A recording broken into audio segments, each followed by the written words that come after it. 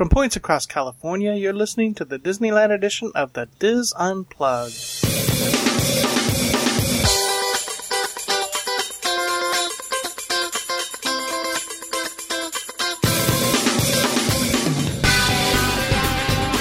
This is the Dis Unplugged Disneyland edition, episode 511 for the week of October 18th, 2015. The Dis Unplugged Disneyland edition is brought to you by Dreams Unlimited Travel, helping you plan a perfect Disneyland vacation. Visit them on the web at www.dreamsunlimitedtravel.com. Hello everyone and welcome to the show. I am your host Tom Bell and I'm joined by my good friends Nancy Johnson, Mary Jo Mulatto-Willie, and Michael Bowling. And in this segment, Mary Jo continues her Day 6 drive around the beaches of Southern California. Where are we going today, Mary Jo? Well, we last left off in San Pedro.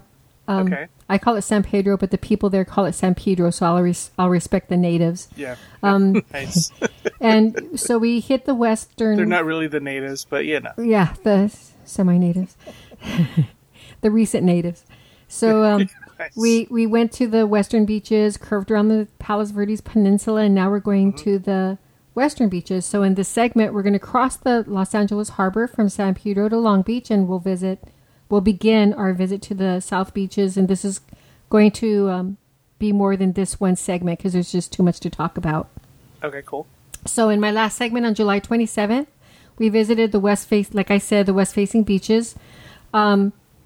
So when I say south-facing beaches, it's not really like Santa Barbara where you truly are facing south. These are more like southwest. You can still see the sunset from them. But definitely because of the peninsula, they're facing more south, okay? So we are at the west end of the Vincent Thomas Bridge, which Nancy confirmed opened in 1963.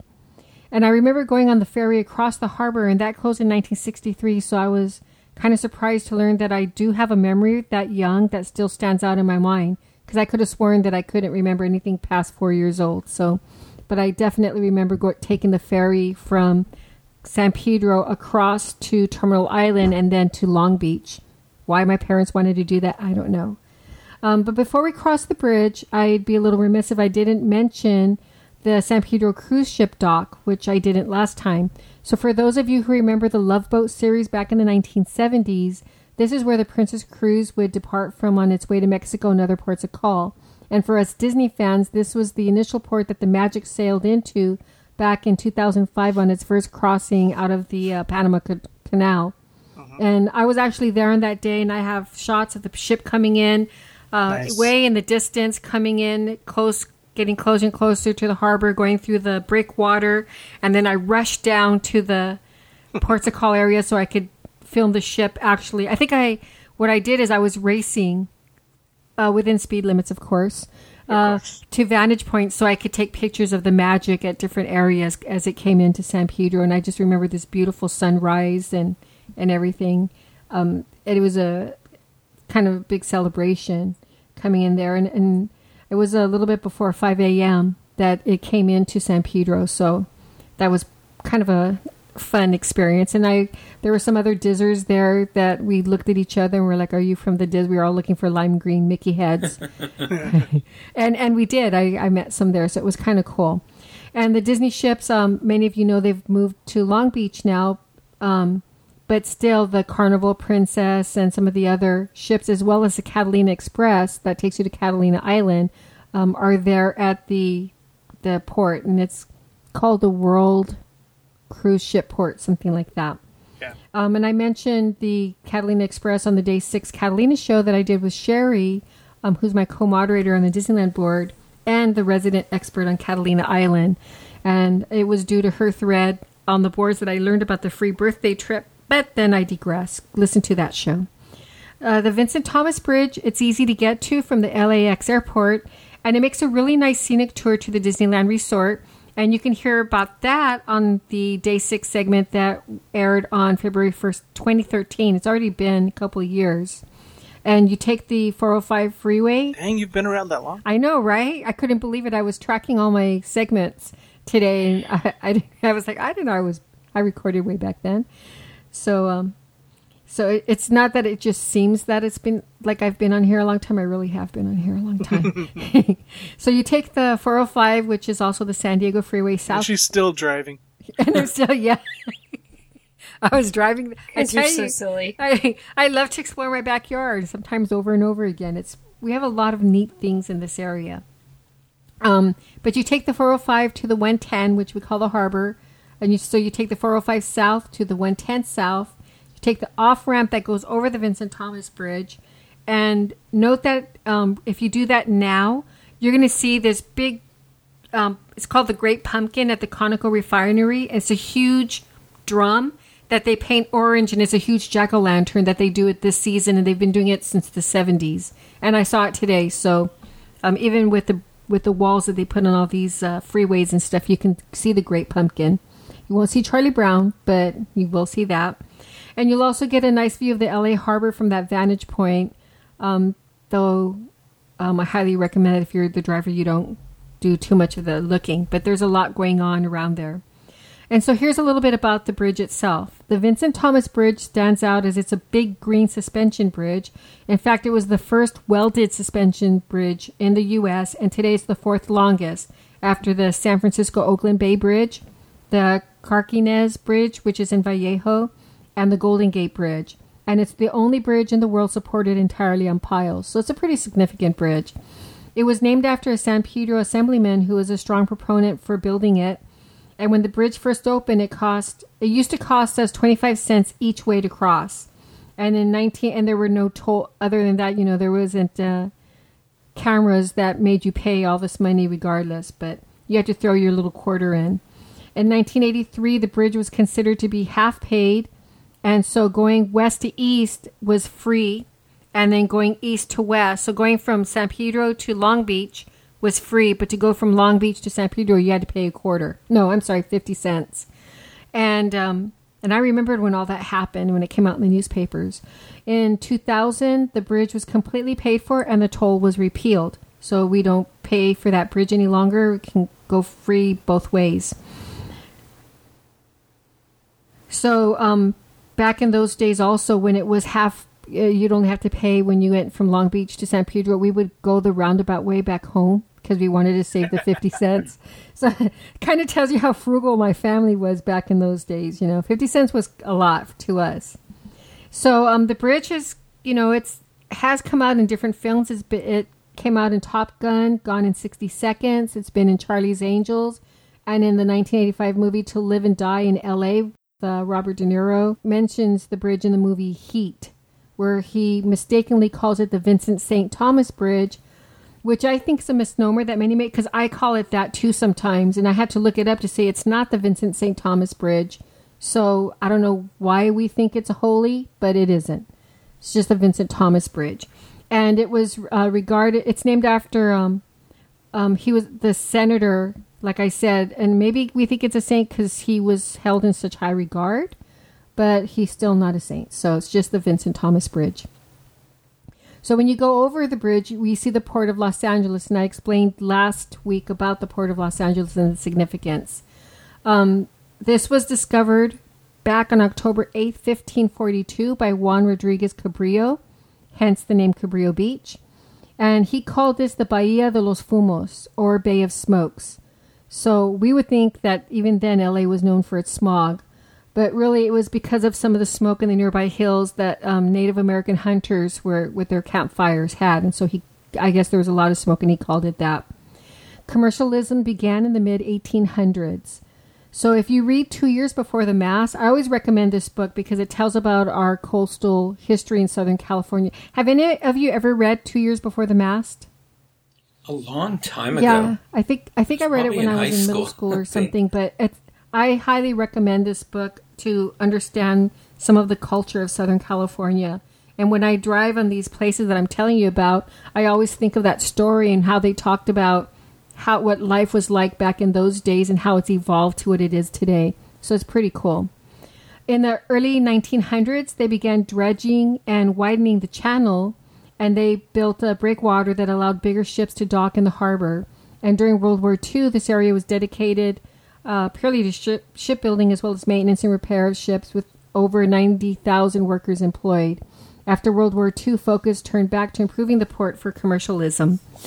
Today, the port is the number one port by container volume and cargo value in the United States, and now over 900,000 jobs there. It's not really pretty when you go over it, but you certainly can see how busy the port is when you're going over the bridge. There's also a nice little park in the area that connects downtown San Pedro to the LA waterfront, where you can watch freighters, cruise ships, and private boats on a daily basis. It's pretty busy. As you cross the Vincent Thomas Bridge over the LA Harbor, you come down on Terminal Island, which is basically an artificial island. There was a small island there, and they just built it out. And like I said, there really isn't too much to see here, but I will tell you that there is a large prison that holds over 1,000 inmates. Did you guys know that there was a prison, Terminal Island Prison? Have you ever heard of it? It's considered a low-security federal corrections institution.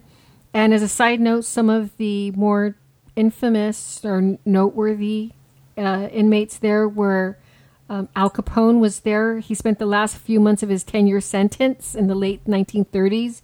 Remember, he was caught for tax evasion, the small thing. That was before he went to the Rock. Yeah. That's exactly what happened. He was there, and then they sent him to Alcatraz. The LA gangster Mickey Cohn was also there. Charles Manson, in his early crime days, was there quite a few times. Sarah Jane Moore was there. She tried to kill President Ford. And Larry Flint from the Hustler fame, he was incarcerated there, as well as John DeLorean for drug charges. It's now just a man prison for men. The women just got too crowded, so they kicked the women out, and it's just the guys. So in this area, there also was a large naval shipyard that was pretty busy, but it was closed in 1997. And I don't know if you guys remember how big that naval shipyard was here in Long Beach. Oh, yeah. I remember it was enormous. Yeah, it was huge. And a few of my cousins, we're from El Paso, Texas, and I always tell my dad it's just brown there. Sorry. I love El Paso, but really it's just brown. So a lot of my cousins came out and joined the Navy so that they could see water and stuff. And so they served there, and we used to go pick them up all the time. And so I got to see we used to go visit the base and stuff when I was a lot younger. Since they closed the shipyard, the Costco, which is the China Ocean Shipping Company, tried to lease it, but the United States turned them down, and it's now leased by the Hanjin Shipping Company, which is a South Korean firm. They've been there for a long time. So when they took it over, 38 ships were redeployed, and over 17,000 jobs were lost in the area. So it was pretty depressed in Long Beach at that time, and I don't want to say because of the Navy, but I was saying earlier before we started recording, it was kind of seedy in Long Beach. There were a lot of tattoo parlors. You really didn't want to go down there. And the city council got with some of these companies. There's a lot of oil companies that I'll explain a little bit about. They really worked with them to build it up. So it's so. Was that around the time when Disney was thinking of coming in? I'll tell you. Okay, cool. We'll get there. So continuing to remember, right now we're still in Terminal Island on the south side of it. And continuing to Long Beach, we have one more big bridge to cross, and this is called the Gerald Desmond Bridge. And luckily on this route, we don't have to take the nearby Commodore Schuler F. Heim Bridge, which is a drawbridge. And if you look to the right, you can see the two drawbridges. There's one for the railway that takes the cargo, and then there's one for cars.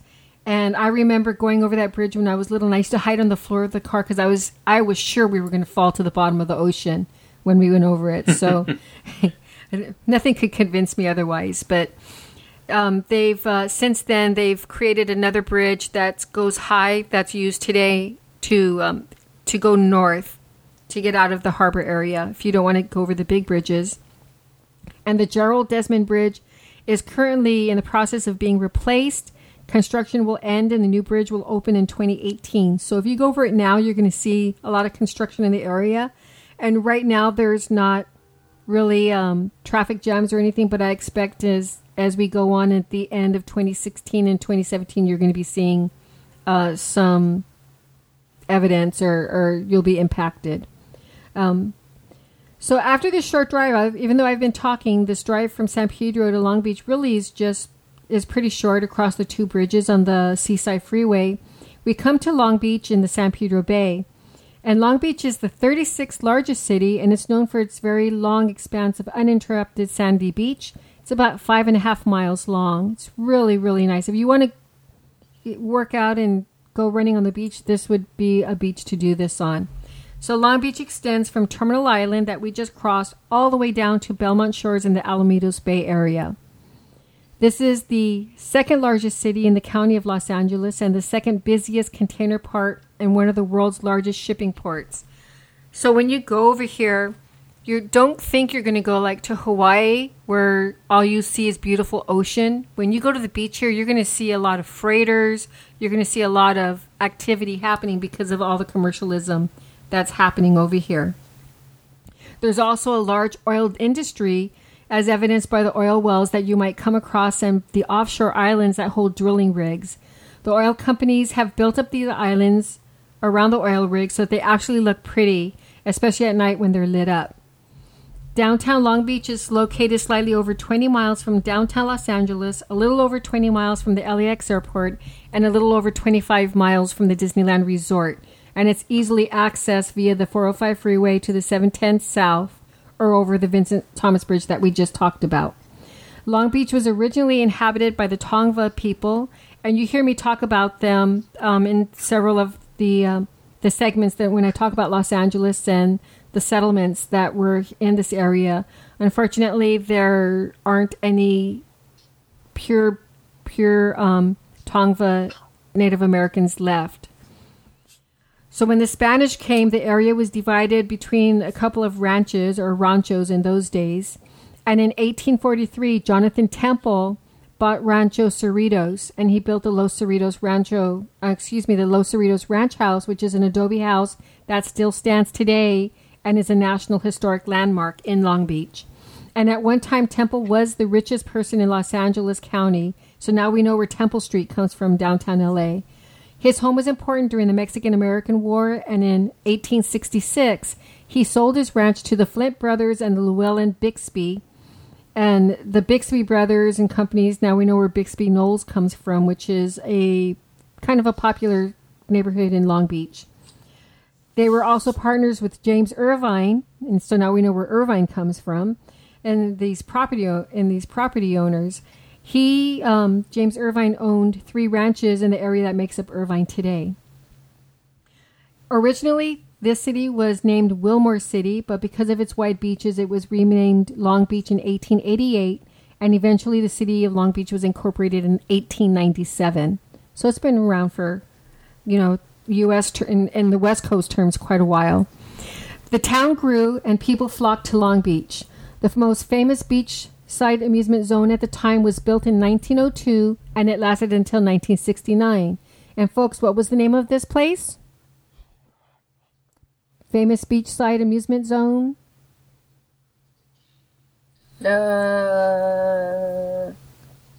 Paradise Pier? Long Beach Pier? No, the Pike. So the Pike. That's I almost said that. Yep. So the Pike was in Long Beach, and I remember going there when I was a kid too, and going to the fun houses and everything. And if you go to Long Beach today, where the famous wooden roller coaster was, over the street, there's like this design of a roller coaster over it, and that's where the Pike used to stand, over by the aquarium. So what was the demise of the Pike? What happened? It was run down. Maybe the management. Long Beach itself was getting, like I said, kind of seedy with the naval yards, etc., happening over there, and more people started going to Disneyland. Oh, okay. So you figure, it just wasn't, when we went, I remember it not being really crowded. It wasn't the cleanest place, but in its heyday, it was wonderful. It offered food, games, rides, and a lot of people used to go. In 1921, oil was discovered in an area called Signal Hill, which you can see from the 405 freeway when you're driving from Disneyland towards Long Beach or even LAX. And Long Beach had the most productive oil field in the world in those days. More oil was discovered, leading Long Beach to be known in the 1930s as an oil town. And in 1933, did you guys know that there was this huge earthquake? Yes. Okay, so the Long Beach earthquake, it was a 6.4. So about 120 people died. A lot of buildings were destroyed. And in my last beach segment, I talked about Royal Palms Beach. There's evidence of the hotel that used to be there at the waterside that's now it's just the foundations are there. And those buildings were never rebuilt. Prior to World War II, there was a large Japanese-American population who worked in the many fish canneries that were on Terminal Island. They owned many small produce farms in the area. And these families were forced to leave and were put in internment camps. After the war, the majority of them did not return. So we didn't get back the Japanese community. Although today there's still a Japanese community center and Japanese Buddhist church that are still in use. And I did mention the Naval Yards a few times, and for a time, Long Beach was teeming with sailors that came into town. The oil companies were charged with aesthetically changing their offshore rigging so as not to look ugly from the shore, and so they built the Astronaut Islands, named after the astronauts who lost their lives. The closest island is Grissom. There's Island White, Island Chaffee. And then there's Island Freeman for the astronaut who passed away while piloting a T-38 Talon jet for NASA. And these were built in 1965, and they are the only decorated oil islands in the U.S., and they're run by a conglomerate that includes Texaco, Humble, which is now Exxon, Union, Mobil, and Shell Oils. The rocks that they used to create these islands came from Catalina Island.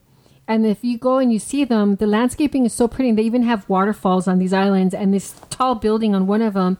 And a lot of people, it's so pretty, people think they're resort islands and they want to go stay at that hotel. but it's that quote unquote hotel is just a huge building that's covering an oil rig. So they're fenced so that you can't go to them. And if you do go to them, it's against the law. But you see a lot of boats that'll go up and check them out. So in 1967, another event happened in Long Beach. Can anybody guess what happened? 1967? The last voyage of the Queen Mary. The Queen Mary. And she was once the grandest ocean liner ever built. I think we know that. And today I was driving over there and I saw this huge Carnival cruise ship next to her. And she looked like an old grandmother next to the Carnival cruise ship. It was just so funny to see this. When you see the Queen Mary by itself, she's huge. But when you see her next to the modern ships, she doesn't look as big as she was. But at one time, she was the largest ship in the world. And if you go visit her, it's truly grand. So I'll talk a little bit about that. My family and I used to go visit the Queen Mary couple of times a year when we would go there, and we used to go, there were shops there, we could go explore the different decks. It was really beautiful. And did you guys know that the Poseidon Adventure was filmed on the Queen Mary, the original one, back in 75, I think? I'd heard that, yeah. Yeah. I remember one of the exercise scenes is out there, but also they used the engine room. And speaking of the engine room, this is considered one of the most haunted locations in the United States. There are tours today to go over these sites. And over the years, many people have reported seeing spirits in various areas of the ship. They've reported there's swimming pools that are dry now, but they report seeing wet footprints over there. So, and other things that happen. I think there's a total of 40-something people that passed away or, died or were killed in the ship. And so people are convinced that their spirits still haunt. So despite that, the Queen Mary is a popular floating hotel, and it has a beautiful restaurant there too. If you notice that, we'll come back to that. If you notice that big dome building near the Queen Mary, that once housed the Spruce Goose, which is a wooden airplane built by Howard Hughes and flown across the LA Harbor, which he flew just to prove that he could fly it because people told him that he couldn't fly it. And it was kept in flying condition until he passed away in 1976, I think. In 1980, it joined the Queen Mary in Long Beach, and it remained there until the Walt Disney Company bought the real estate for the Queen Mary and the Spruce Goose in preparation of Port Disney, which was this huge plan they had to redevelop the area. Since they didn't need or want the Spruce Goose, it was given to the Evergreen Aviation Museum in McInville, Oregon. So we can thank the Disney Company for getting rid of the Spruce Goose because of this huge plan that they had. It arrived in Oregon in 1993 after 138 days of travel. The dome currently is used by Carnival Cruise Lines, and Port Disney never came to be, as we know, but for those interested, it was going to have a marine-themed theme park, a marina, a cruise ship port, a specialty retail and entertainment area, hotel accommodations, plus the Queen Mary.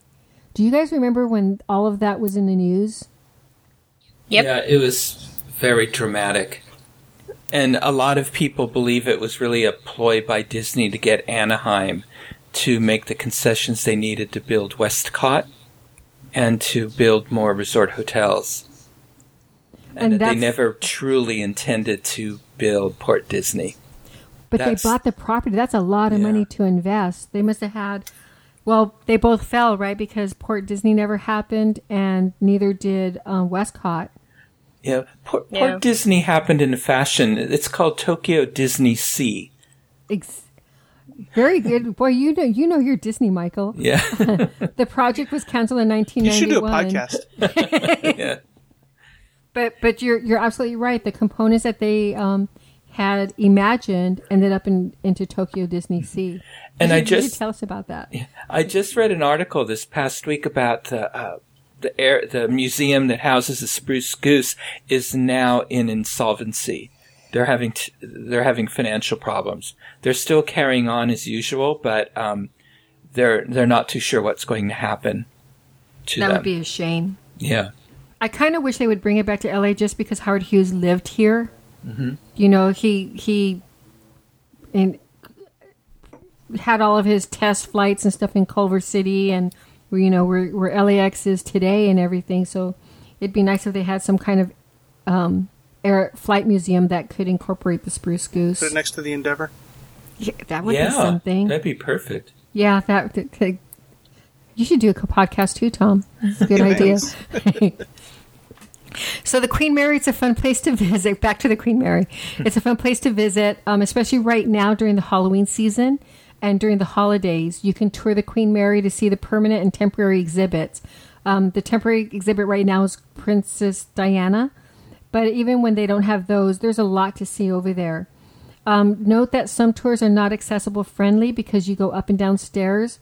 However, Ghosts and Legends is fully accessible. Another popular tour during the year is the Glory Days Historical Tour that includes facts, true stories, and other trivia as you walk through the Queen Mary decks.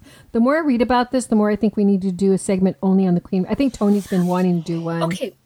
Who suggested that a long time Was that ago? you, Nancy? Because I know Tony. That was me. Well, why haven't you done it yet? That's a really cool place. Let's plan on doing that because it really is.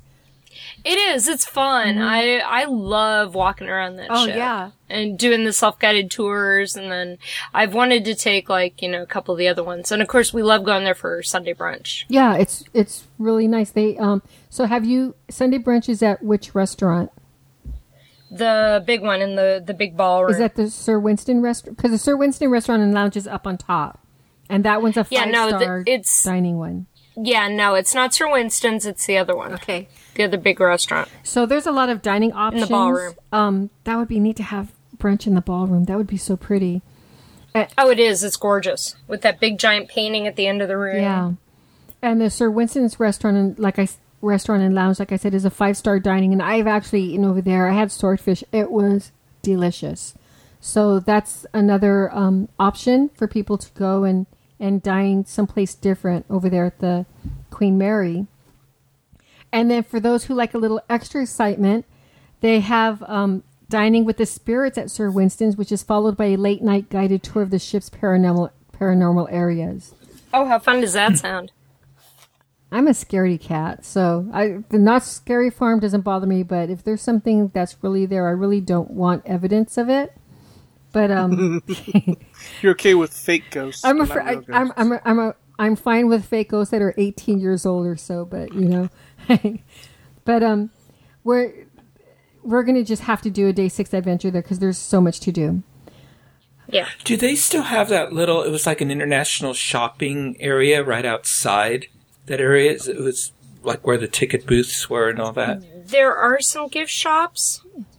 Yeah, it's relatively new because Shoreline Village, which we're going to talk next time, you have that. But right by the Queen Mary, like you said, Michael, there are shops. There's a lot going on over there. Okay. Yeah, there's Long Beach is busy, but another attraction in Long Beach, which is right close to the Queen Mary, is the Long Beach Aquarium, or the Aquarium of the Pacific, that I recently reviewed on our September 7th show this year. And like I said, there's so much more to Long Beach. We're really going to have to do another show to talk about it.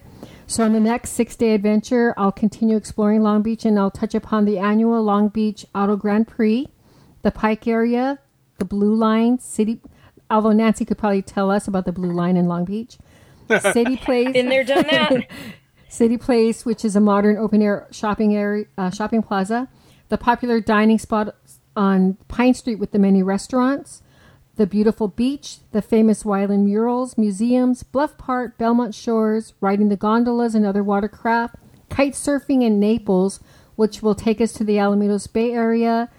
And if we have time, we may include the El Dorado Nature Center, the Earl Burns Miller Japanese Garden, or that might be phase 3 of our day 6 segment. Nice. But like I said, there's so much to do in Long Beach that I driving over there, I just wonder why I don't spend more time. And like we said earlier, it's been built up, so it's really pretty. Really pretty. Excellent. Thank you, Mary Jo. Mm-hmm. That is going to do it for this segment of the Diz Unplugged. Be sure to catch all of our other Disneyland shows this week. And of course, we'll be back again with you next week. Until then, remember, Disneyland is always more magical when it's shared. Thanks for listening.